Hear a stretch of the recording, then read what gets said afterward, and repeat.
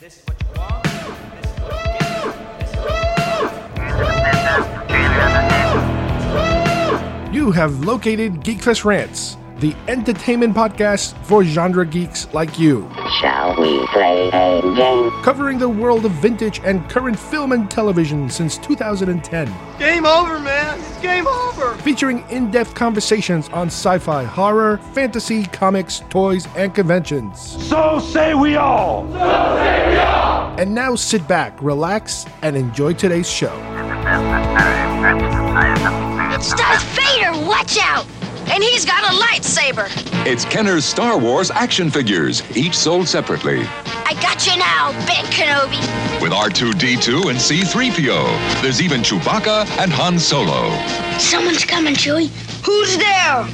It's Princess Leia and Luke Skywalker! Now I know the Force is with us. Darth Vader, R2-D2, C-3PO, and other Kenner's Star Wars action figures, each sold separately.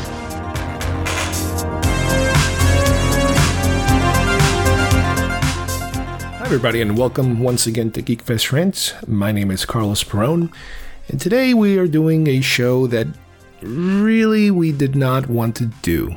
It's happened a couple of times where we lose somebody who is admired in our industry, our genre industry, and unfortunately, it's happened once again. Today we are going to talk about the late Charles Lippincott. So let's get started.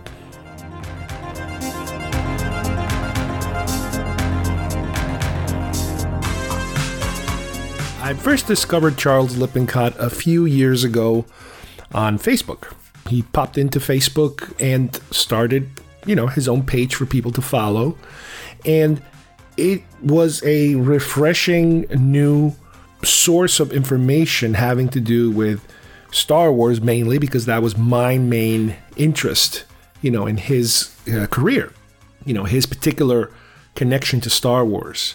He was the guy who was into the licensing and the marketing and all the stuff having to do specifically, especially for us toy nerds, the toys, the merchandising, all that stuff that initially came out. It was as a result of the deals that he initially made with the many different licensing companies, including Kenner. All these Kenner toys, these action figures and ships that, I'm surrounded by in here.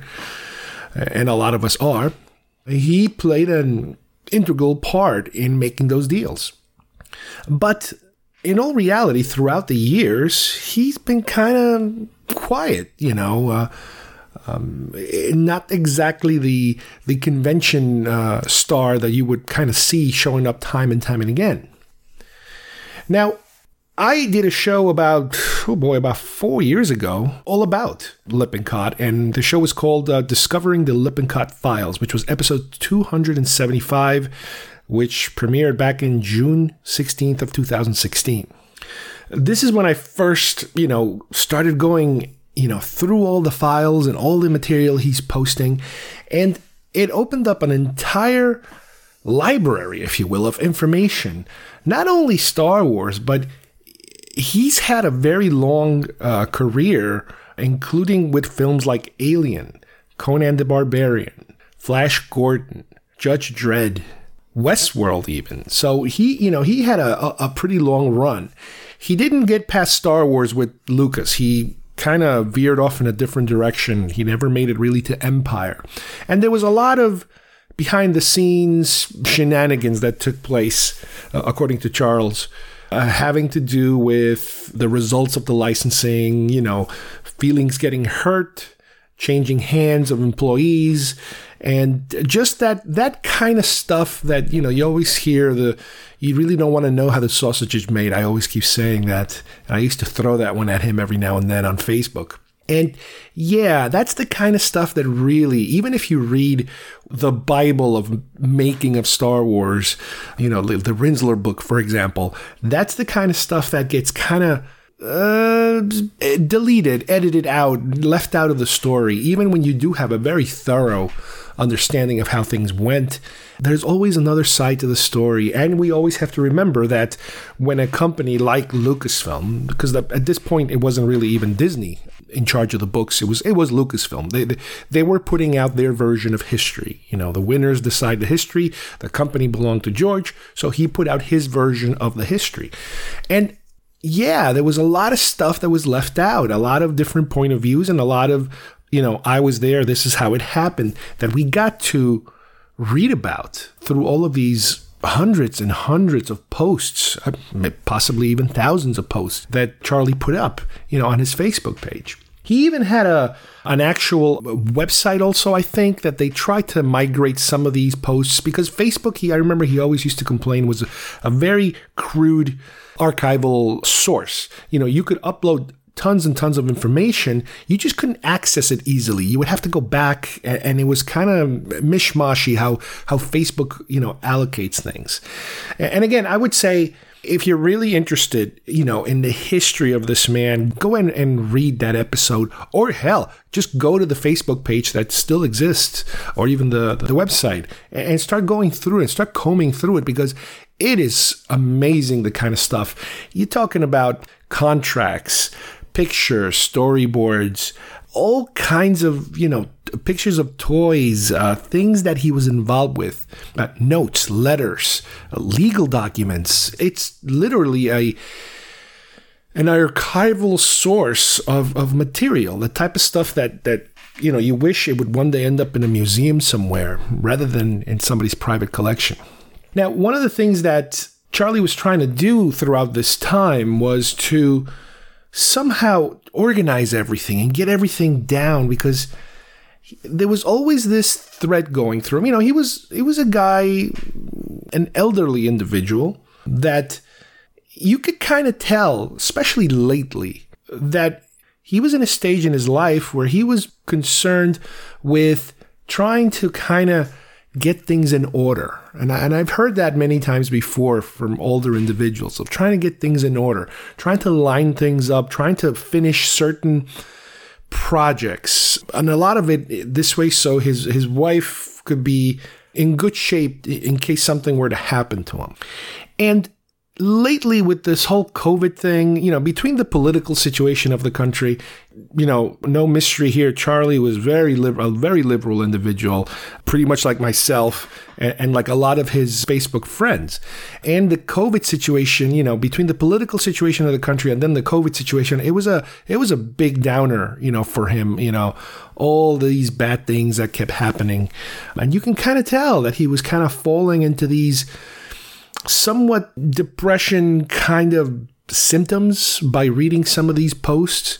And because he was so interactive with his Facebook friends, different people, including myself, we would try to kind of cheer him up at times and try to get him out of his funk, But yeah, there were times where he would just get into these rip-roaring Facebook fights with people where he would just completely block them. And he always would mention, when you visit his Facebook page, you're kind of visiting his house.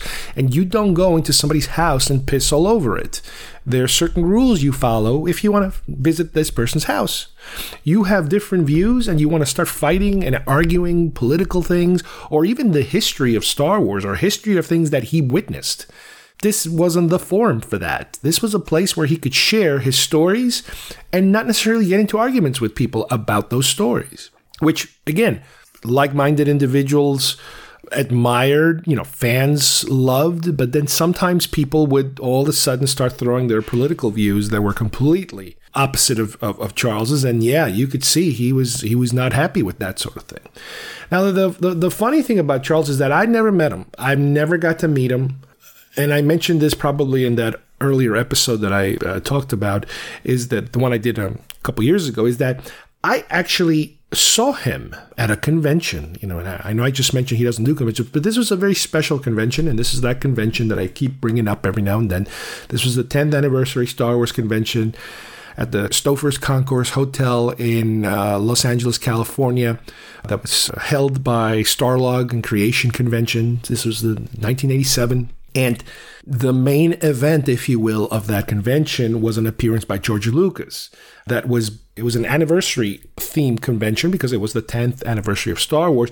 And in that main event, a number of people came up to the stage to introduce George, about different kinds of people, including Gene Roddenberry was there. And one of the many people that were also kind of introducing, it was an introduction to an introduction to an introduction. One of them was Charles Lippincott. And that's the part of the irony of this whole thing is that back then, I really didn't know who he was, and I really didn't care who he was. I was there to see George, and I was, 17 years old. I didn't appreciate Star Wars the way I appreciate it today. It was a whole other time, but he was there. And many, many years later, when I got into Facebook, I started a page about that convention, a Facebook page. It was the Star Wars 10th Anniversary Convention page. I think that's what I call it. And it's still there. The page still exists. I don't update it much because there's just not enough material left anymore. It's called the Star Wars 10th Anniversary Convention Tribute. So if you put that on Facebook, you're going to see it. And that is the funny part, is that that's kind of how I hooked up with Charles, through this page. He would put, I think he initially put up a question, does anybody know this person or something like that? And there was a picture. I'm like, yeah, I recognize that. That's from that convention. And then I started sharing photos. Next thing you know, we start talking, nothing too deep or anything, but through these years, through these 4 or 5 years, I don't even remember how long it's been since we kind of started this, we've been commenting back and forth and sharing ideas, political, believe me, a lot of political stuff. He's very political. I'm very political. The Star Wars stuff was gold. It was just complete gold. Not only the pictures and the archival material, but the stories. He had so much in his head, so many memories of how things happened, how things were worked out. You're talking about the little tiny details that, like I said, they just don't make it into any kind of book. You're talking about like how certain fonts were created, who was responsible for the fonts of the letterheads of the company. Really, really bizarrely detailed information that, it's just insane how much this stuff was out there. And he was just sharing it and sharing it and sharing it all the time. It was just incredible. And he opened up, not like I said before, not just Star Wars, but he talked about a lot of his other projects. Granted, Star Wars that was his baby in terms of that's what started it all for him too. Not only for a lot of the movie industry and stuff, but man, did that stuff just explode in terms of affecting so many people. And personally for me, as I mentioned many, many, many times, if you talk about the toys, of course you have George. George is on top of that pyramid of the people that are responsible. But when you're dealing with the merchandising, whether, it could have been someone else, it could have been a completely different person, but the bottom line is that it wasn't. It was Charles, and his decisions and his contributions is what led to what became, the modern Star Wars, the only Star Wars, the beginning of Star Wars, if you will, for toys and merchandising. Now, one way of interacting with Charles, a lot of times it would be just jokes. You post a joke or something, or he'll say something funny, and then you just kind of follow up on it and that sort of thing. And a lot of people would do that, and it would work. It would be this conversation. And every now and then, you go on Facebook and you post something, whether it's on my own page or on his page, and he would comment or like something you said or add, do a little something with it. So that was always this kind of, wow, look at that. This guy's, I'm looking at these toys all around me and I'm interacting with the guy that made these toys happen, which was like, holy crap, that is just incredible.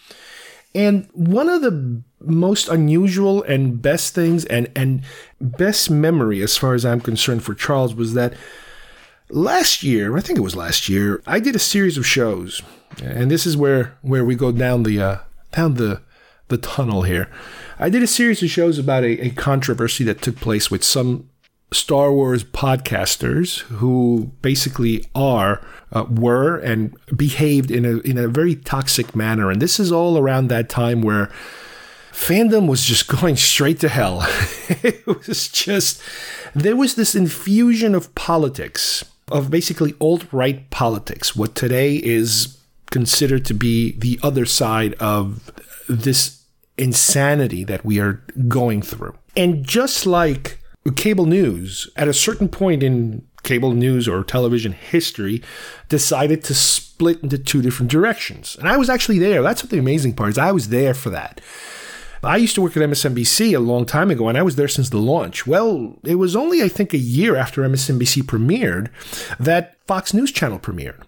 And Fox News Channel was basically started more or less or ran by one of the lead MSNBC peoples who kind of forked off and decided he wanted to do his own thing with obviously the help of very conservative leaning people and funding, and formed this other channel. And all of a sudden then you have a new dynamic. You have network news, which was supposed to be the standard, the way it's always been. Network news. Everybody, you watch your network, whatever network you happen to watch. And now all of a sudden you have CNN, but now you got MSNBC, and now you got Fox. So you can kind of pick and choose which direction you want to go with your news.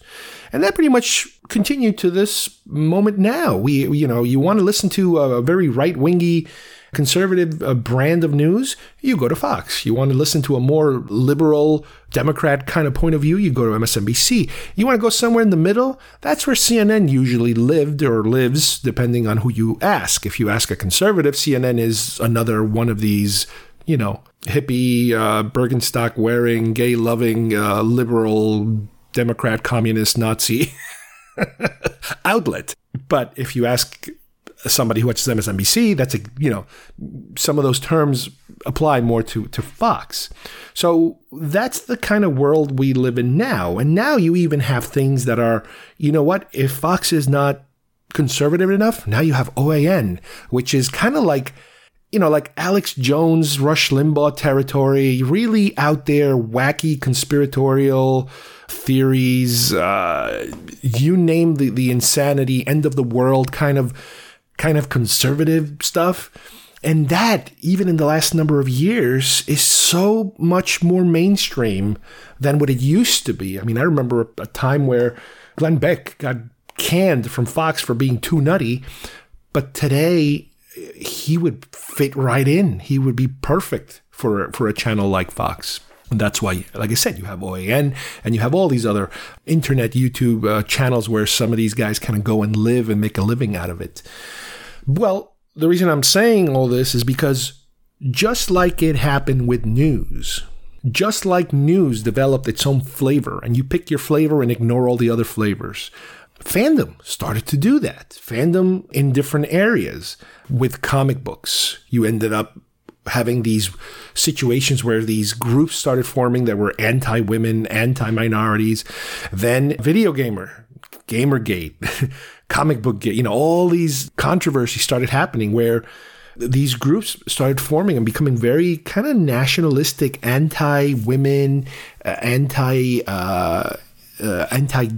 anti-minority. And it's incredible how, depending on your political leaning, people started gravitating toward these different groups. Well, finally, it happened to Star Wars. And it wasn't just a flipping of a switch. You just didn't turn on the switch and things went to hell. No, things were there was always divisions in fandom and in, not everybody loved the prequels. Not everybody loved the sequels, But by the time I think we got to somewhere around last year with the backlash of Star Wars The Last Jedi, which, again, for the record, I stick to my guns. I really dislike that film. The dislike of that film with some people went so far, went so out there to the point where it basically became political. The internet chatter, the internet trolling, the internet hate from self-proclaimed fans divided and has continued to divide the community. You're talking about people now that are not just Star Wars fans, but they're more like alt-right, super conservative, bordering on racist, sexist, anti-gay, you name it. They are just kind of like, wow, it's like a disease, an infection that has come on to the fan community. It affected Star Wars, it affected Star Trek, Doctor Who, you name it, and it was either you're on one side or you're on the other side. And man, was it just nasty. Well, with one of the prominent Star Wars groups, fan groups, podcasting groups. You know, I covered the story. I covered the events that were happening and the things that were being said and how people were getting really angry at some of these disgusting, horrible views. And that you could kind of say, well, these are personal views that these guys have that are kind of starting to leak into the show. And they're becoming now part of the show. It's like, wow, this is what these guys are really like.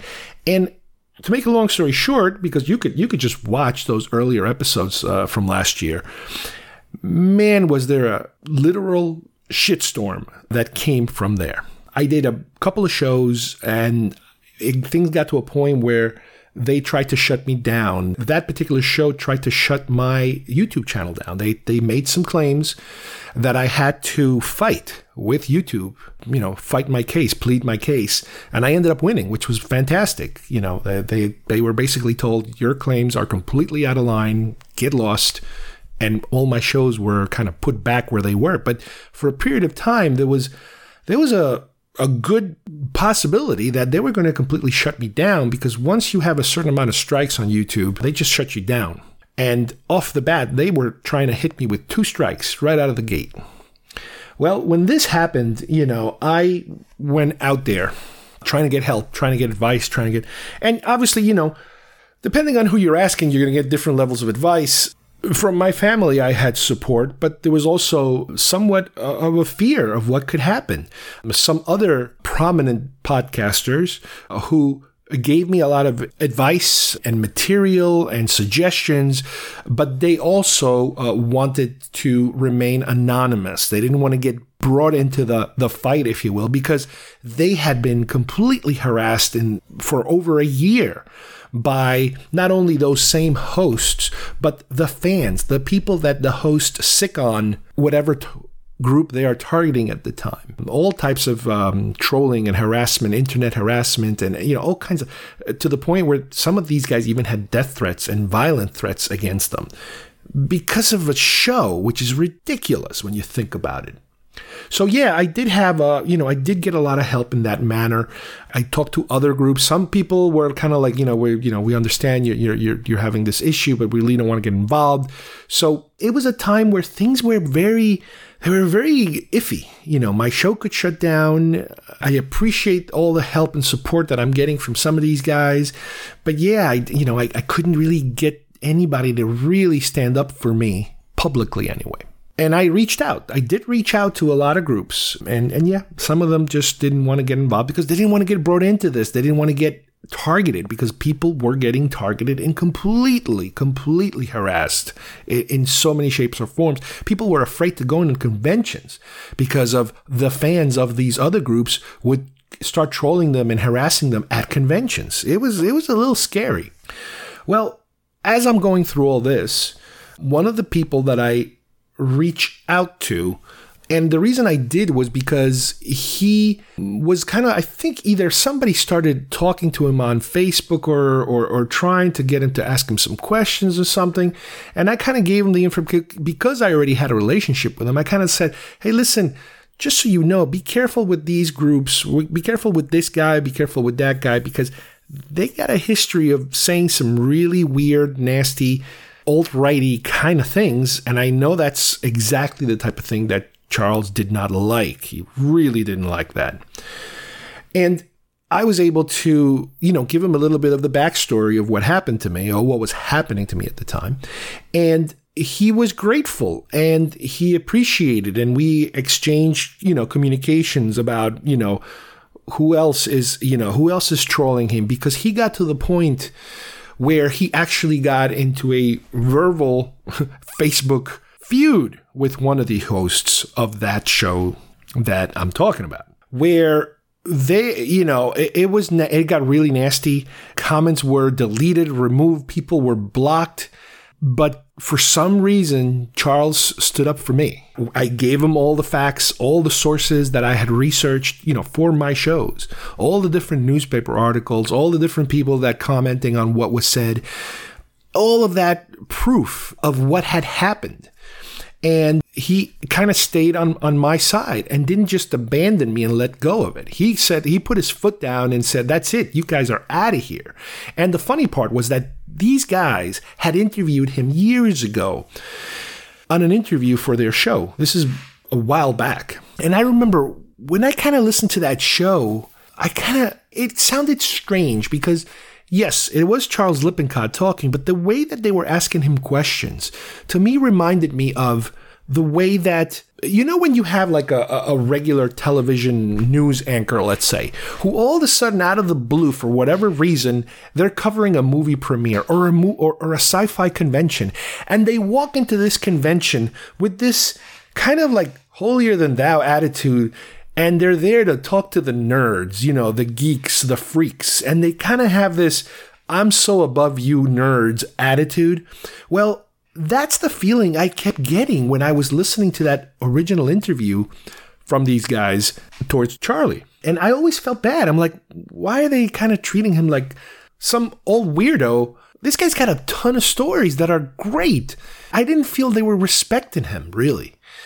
And that ended up being that same group that came after me. And then they started, one of them started going after Charlie on his own Facebook page. So, as I mentioned earlier, after this whole thing was settled and everything was put to bed and my shows went back up on the air, there was no more interaction. You know, there was really no interaction whatsoever. They were just reacting to my shows. I kept, you know, talking to Charlie. I even said to you, I said, Charlie, I'm sorry I brought you into this. I mean, I appreciate everything you did. He was like, yeah, don't worry about it. These guys are jerks. They're all over the place. And he was like, I couldn't believe it. I was like, wow, this guy's just great. You know, he talk about somebody who I've never met, and he has your back. You know, I could be a complete stranger. I was a complete stranger, but just from our Facebook interactions, he came out there and helped me out. And that continued. You know, we kept talking about things here or there, comments, a little comment here, a little comment there. I would give him a heads up when all of a sudden certain names would pop up, trying to start an argument with him. If I recognize the names, I would look them up and see, okay, these guys are associated with that show. That's that show that's into this and that, and they're connected to that show. So I would give him the heads up, you know, be careful with this guy, be careful with that guy. They're associated with that show. And, you know, he would make his own decisions, obviously. But yeah, he didn't have time, you know, for this BS of engaging people and getting into fights. He would sometimes, but he would just come around at a certain point and go, you know what, this isn't worth it. This isn't how my page functions. I'm not here to argue with people. He was here to show everybody the hard work that he did his entire life during a time where he might not and was not really appreciated. He was not. He wasn't appreciated because he had one of these behind the scenes kind of jobs that really, really gets lost, you know, in the mix. And the more I learned about the type of things that he was responsible for, and I know this is kind of weird, and this is one of those fanboy things. You know, we fixate on things that are odd and different and not mainstream, and you kind of claim it as your own. And to me, that connection, that very brief connection that I had with Charlie, and the manner where he came and helped defend me in the trouble that I was having, it just, you know, it's just so unusual and wonderful.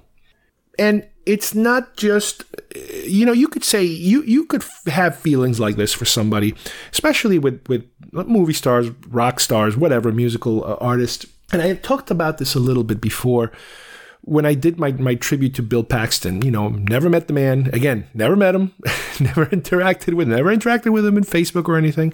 But I was such a huge fan. And when he passed, man, was that like a punch in the gut. It was like somebody taking a chunk of your childhood and setting it on flames and throwing it off a cliff. And you're like, whoa, he's not supposed to die. He's that guy. That guy is not supposed to die.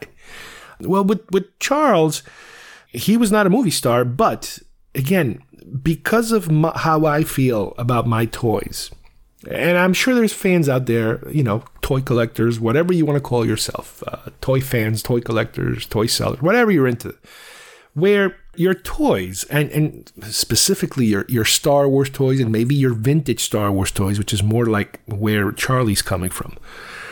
These are items that represent a place. They're not just things. They're a place. It's a place you go to, not only when you're happy and enjoying them, just by collecting them and at a certain age, playing with them, but when things are rough, when things are difficult, when you're having issues, when you're having problems, when you're having fights, that is your happy place. That is where you go to calm yourself down, to refocus yourself, to get that feeling, which the nostalgic feeling. And again, remember, nostalgia is not exactly reality. It's a feeling of something good that usually you're able to kind of shoo away the bad feelings or the bad memories and just focus on the good things. But for us, it's like, wow, that was such a good time in our lives, in our childhood. When we would see this toy on the aisle of a toy store, it would just completely make your day. So that happened so many times, when I was young, when I was older, now, as, we get older and tragedies come and go. And good Lord, we're in the middle of a massive tragedy right now. We need that place. Some people might have certain kind of sports as their place to go, or some other kind of maybe musical related, or whatever happens to be your thing. Well, for a lot of us, it is our toys, our childhood toys. And Star Wars is the granddaddy of them all. And the fact that this guy was so instrumental, it was like, he's there. He was the guy who said this and not that. This and that, not this, not this. And the result of that whole thing is what's sitting on my walls, on my cabinets, all over my office here, is a result of that. So that's one of the things that I remember when we did, when I did interact with Charles. It's one of the things I kept reminding him of that, and especially when we could kind of feel that he was kind of starting to spiral a little into some form of depression or bad mood or something like that. And is that, like an actor that you absolutely love their performance, and the actor starts to understand that sometimes, how fans enjoy what they're doing. The same way a fan might enjoy how a singer sings, how they write their songs, all that stuff. Charlie had that. He wasn't an artist, but the type of job that he had involved making certain decisions whose outcome brought so much happiness, and still does to this day, to a lot of Star Wars fans. Again, those stories are just incredible. They're all in Facebook. They're all there waiting for you. And, they're there to be enjoyed.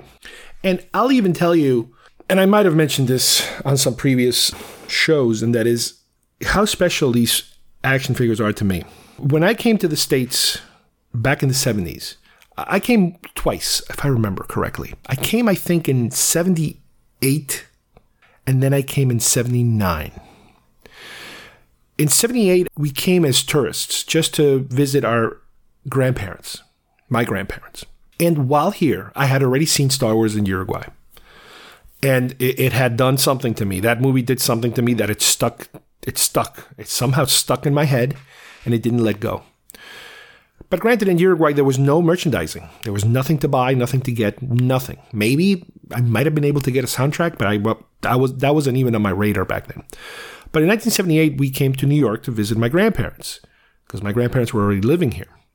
And for one reason or another, I don't know how or why, probably one of the things you do with a kid my age, 8 years old, is take them to a toy store. So I'm going to imagine what happened was they took me to the local toy store, which ended up the toy store I ended up going to many, many years and gotten so many of my Star Wars toys.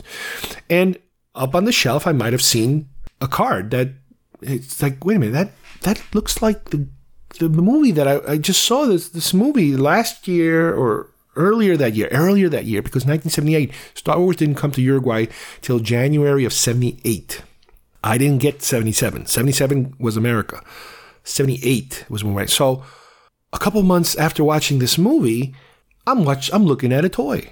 And it's, holy crap, it's like right there. And not only that toy, but there's like 12 of them. And there's actually more than 12 of them. I'm like, what's going on here? This is like insane. So somehow I end up picking up, I don't know how many of these toys. Maybe about 8 or 9 of them. I have no idea. Maybe the first 12, maybe the second wave. I don't know. I'm going to imagine it was at least the first 12 or most of the first 12. And I remember I took these toys back to Uruguay, and my friends were like, what the hell are these things?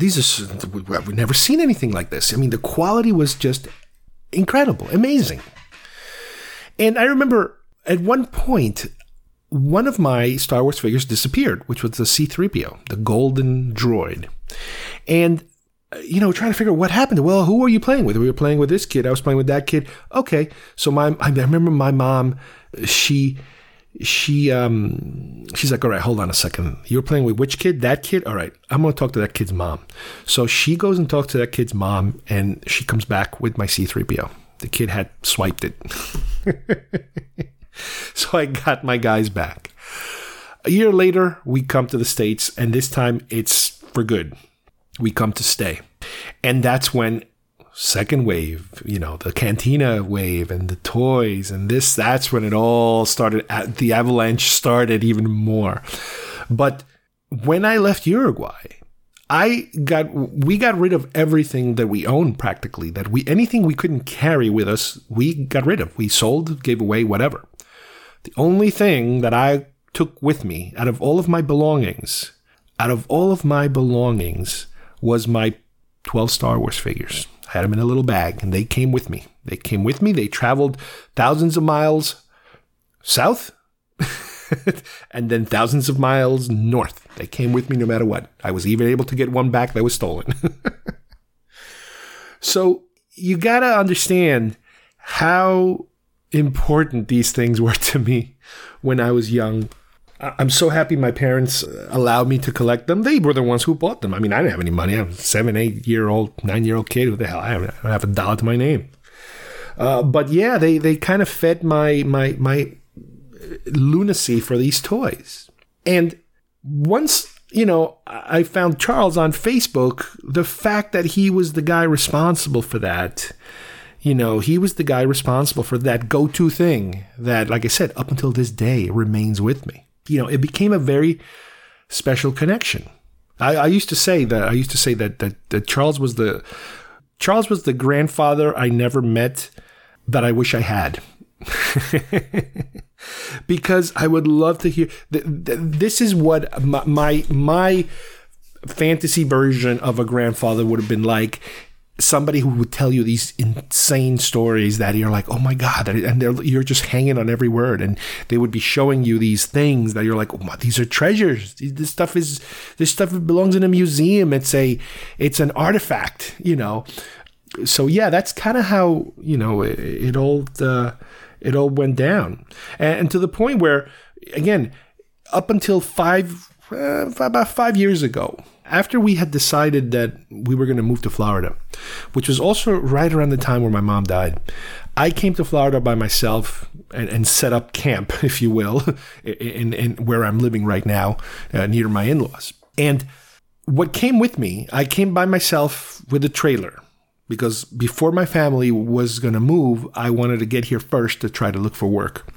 And one of the things that came with me, which is like, it's kind of like you have to get your basic essentials, and a computer, a printer, because I was looking for work. I needed a computer to print out resumes, a TV so I could watch TV, my iPod at the time, a mattress. Yes, I brought a mattress, a pillow, and a couple of posters.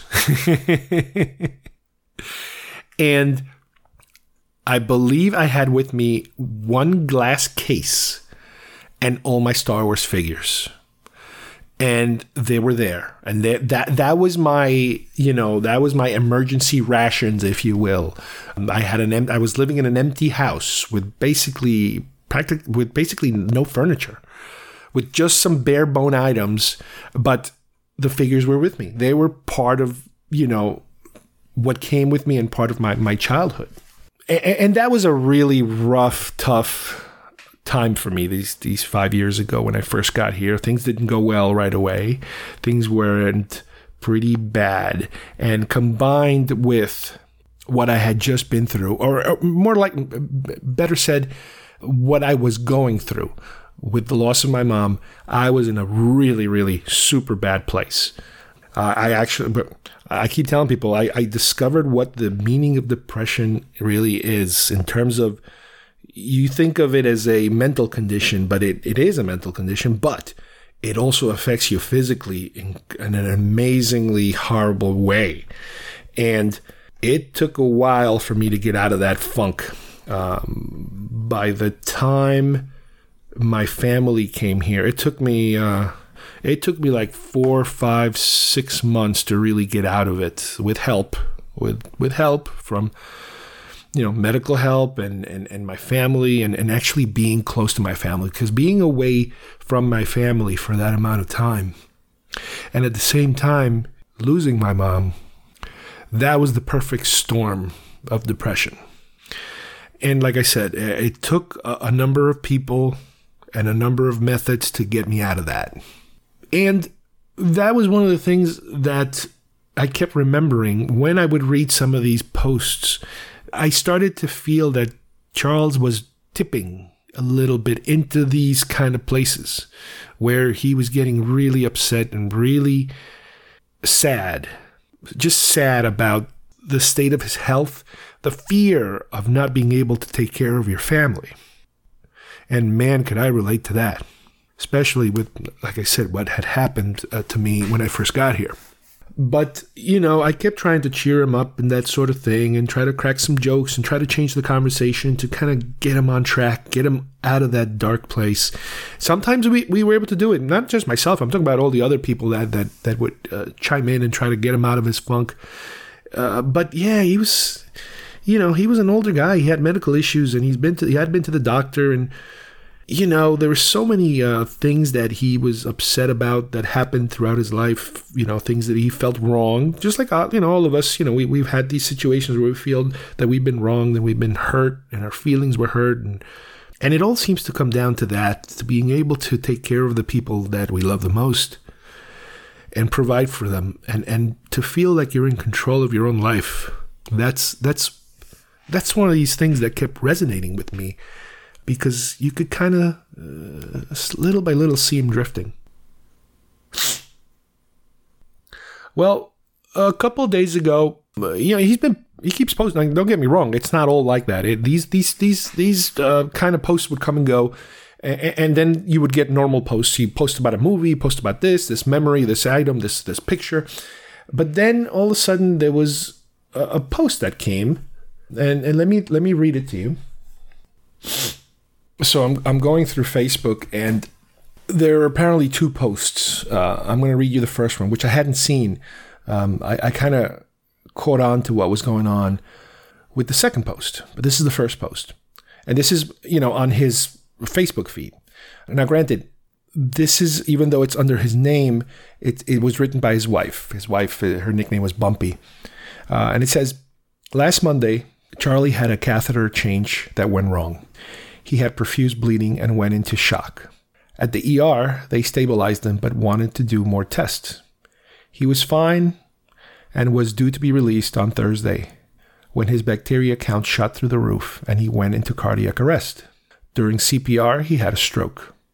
He's on a ventilator now. I've heard prayer circles can work miracles. So after giving science a go, I'm praying our combined force will allow the universe to do what it will. Thank you so much for your well wishes. I'm sure Charlie is happy that you cared so much about him." And actually, I take it back. I did see this post. And it was like, what?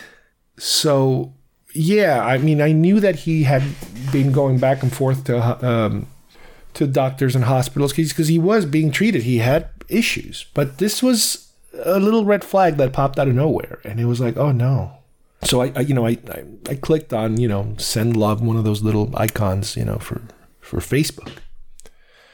And waiting to see what was going to happen next, waiting to hear, okay, he's okay, he's recovering at home, back to normal, that kind of thing. But then the following day, which was, I don't know if this was like a day ago or something, there's another post. And it says the following. I've been having a difficult time, so it's been hard for me to be coherent. Charlie had been in the ICU on a ventilator since Thursday night. After 48 hours, they tried removing the ventilator to see if Charlie could breathe on his own. He could not. That was when I hoped for an act of God, for the force to flow through him, healing him and making him one with the universe. Charlie had some kind of COVID-19 premonition that if he went to the hospital, he would probably die. At first, it frightened him, but then he became reconciled because he felt he had lived a full, rich life. Charlie thought he had been blessed, he lived a good life, a full life, and was luckier than most. Oh, he wanted to continue living. There were things he still wanted to do, but he realized many of his peers were dying. And if the end came, it would be all right because he had a full, rich life. Earlier that Thursday, probably because the bacteria had been building and seniors get disoriented when they have infections, Charlie was happy because he thought we were waiting to go backstage at a concert. I couldn't figure out who was playing, but he was happy because it was somebody he liked. I went to the cafeteria to get a snack, and when I got back, his eyes were closed, and he was ready to sleep, so I read him some Facebook posts. He got really angry over Ahmaud's murder and the persecution of blacks. That was my last conversation with him. Him being angry over how backwards our country still was. After that brief perk, he closed his eyes and went to sleep. I left. Then a couple of hours later, he had a heart attack. And the rest is history. Today, my update for you is Charlie's EEG has come back flat. This means he no longer has brain activity. I want to think his spirit has joined the 90,000 plus who have left this planet, who have entered the cosmos like Asimov's stream of light. I think Charlie would have liked that. The company of many leaving behind their earthly bodies. He wanted to go beyond and has done that. There are many COVID-19 deaths, and each death was a Charlie to the people who love them. With that thought, I thank you, Bumpy. I read this in the morning, right before going to work. And my wife was already up for some reason. Because normally, when I get up that early to go to work, I'm by myself.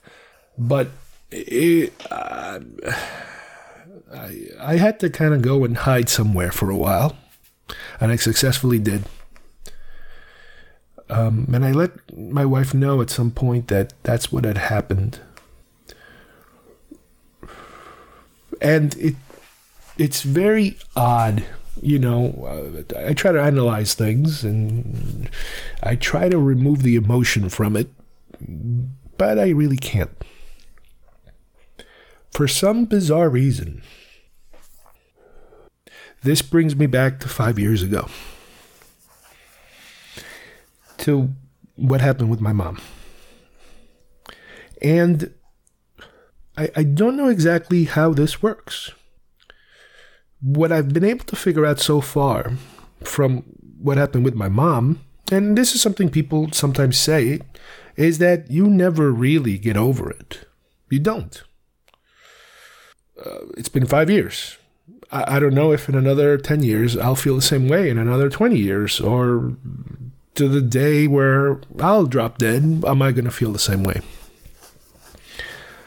But what I can tell you for sure is that I purposely tried not to think about it. Because as bad as things got, if I start thinking about it, I can get to that place in seconds.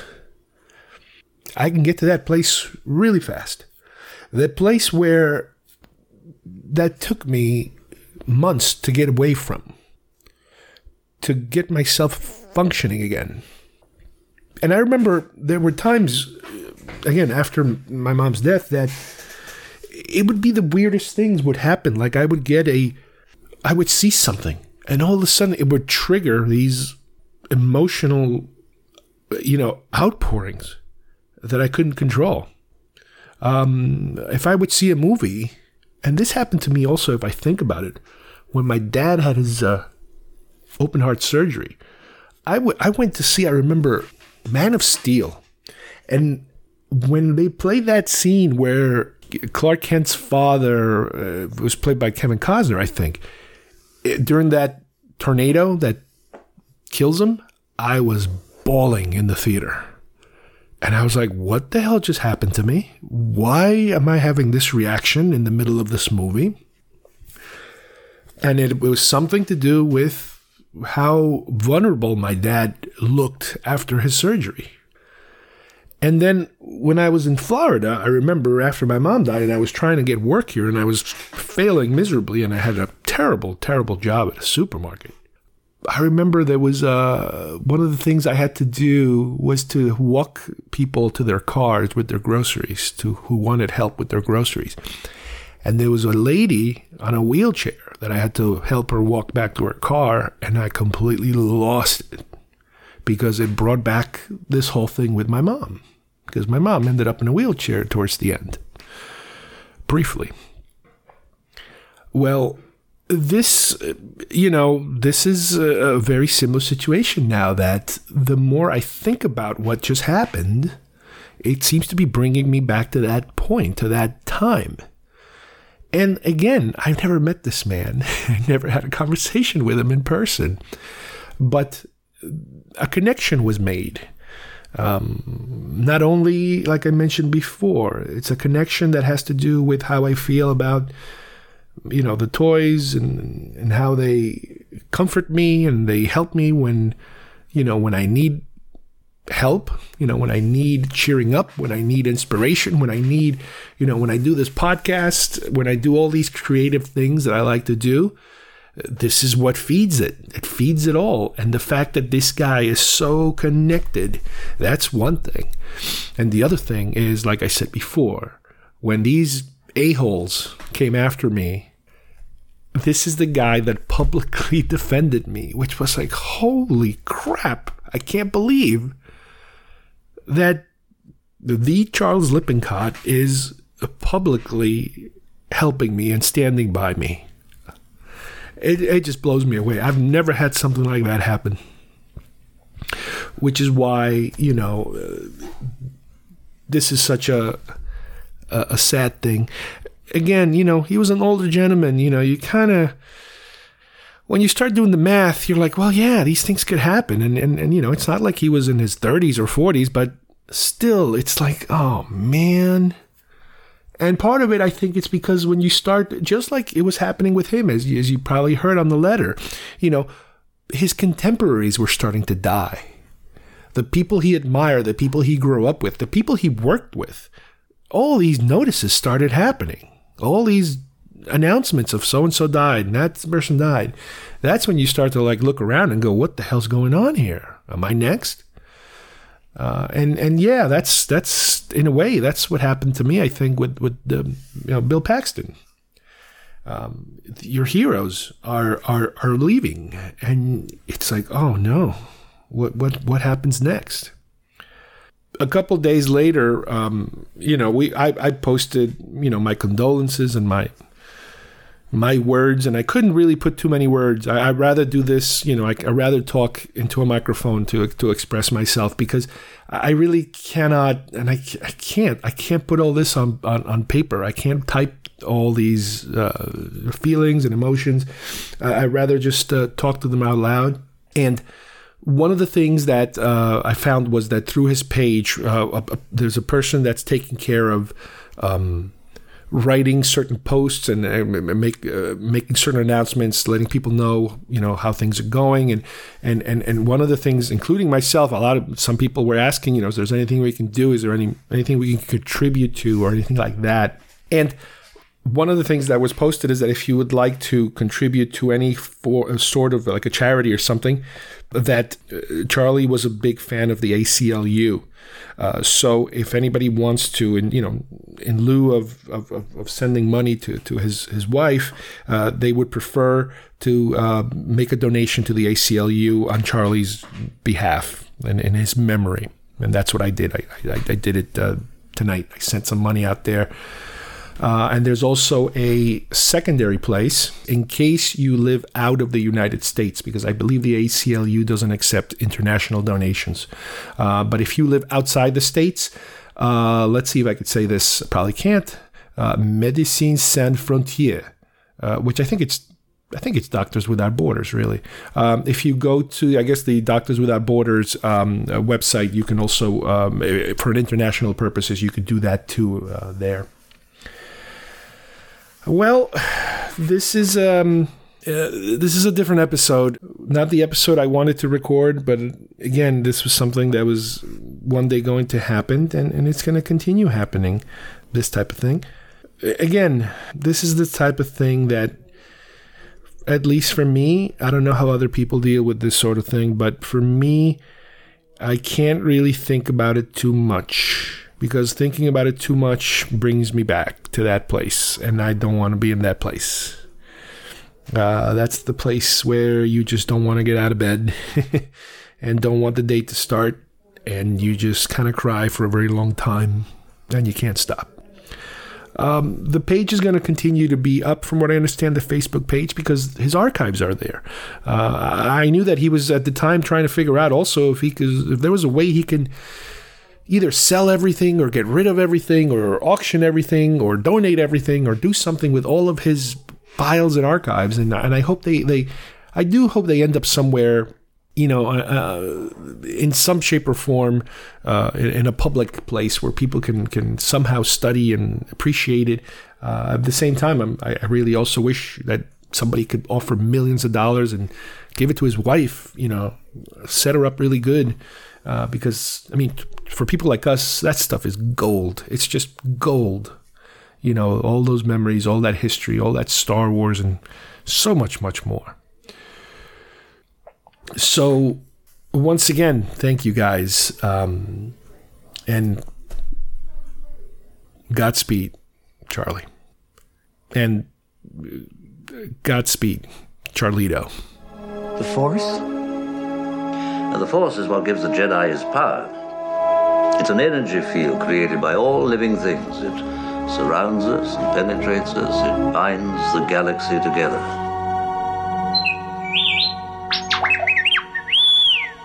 All right, I hope you guys enjoy today's show. It was definitely not the type of show we were planning on making, but certain things needed to be said. We will return next week with more genre material and hopefully happier news and themes. From everybody here, thank you for listening, and we will see you soon here at GeekFest Rants. Bye-bye, everybody. Here's the new Star Wars X-Wing Fighter and the Star Wars TIE Fighter. Spaceships and Luke Skywalker sold separately, batteries not included. I'll get you this time, Luke. Reactivate X-Wing. Both have flashing lights and sound. Hey, there go the solar panels. And Darth Vader got away. The Force is with me. Luke Skywalker wins again. Kenner's Star Wars X-Wing Fighter, TIE Fighter, and action figures all sold separately.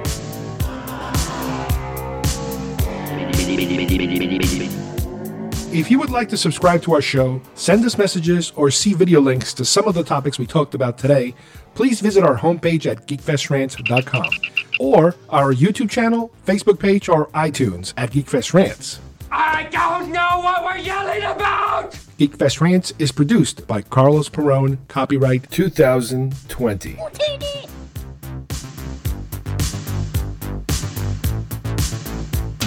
This broadcast is part of the IC Robots Radio Network. Visit icrobots.com for this and many other nerd/nostalgia related podcasts. You won't be sorry for long.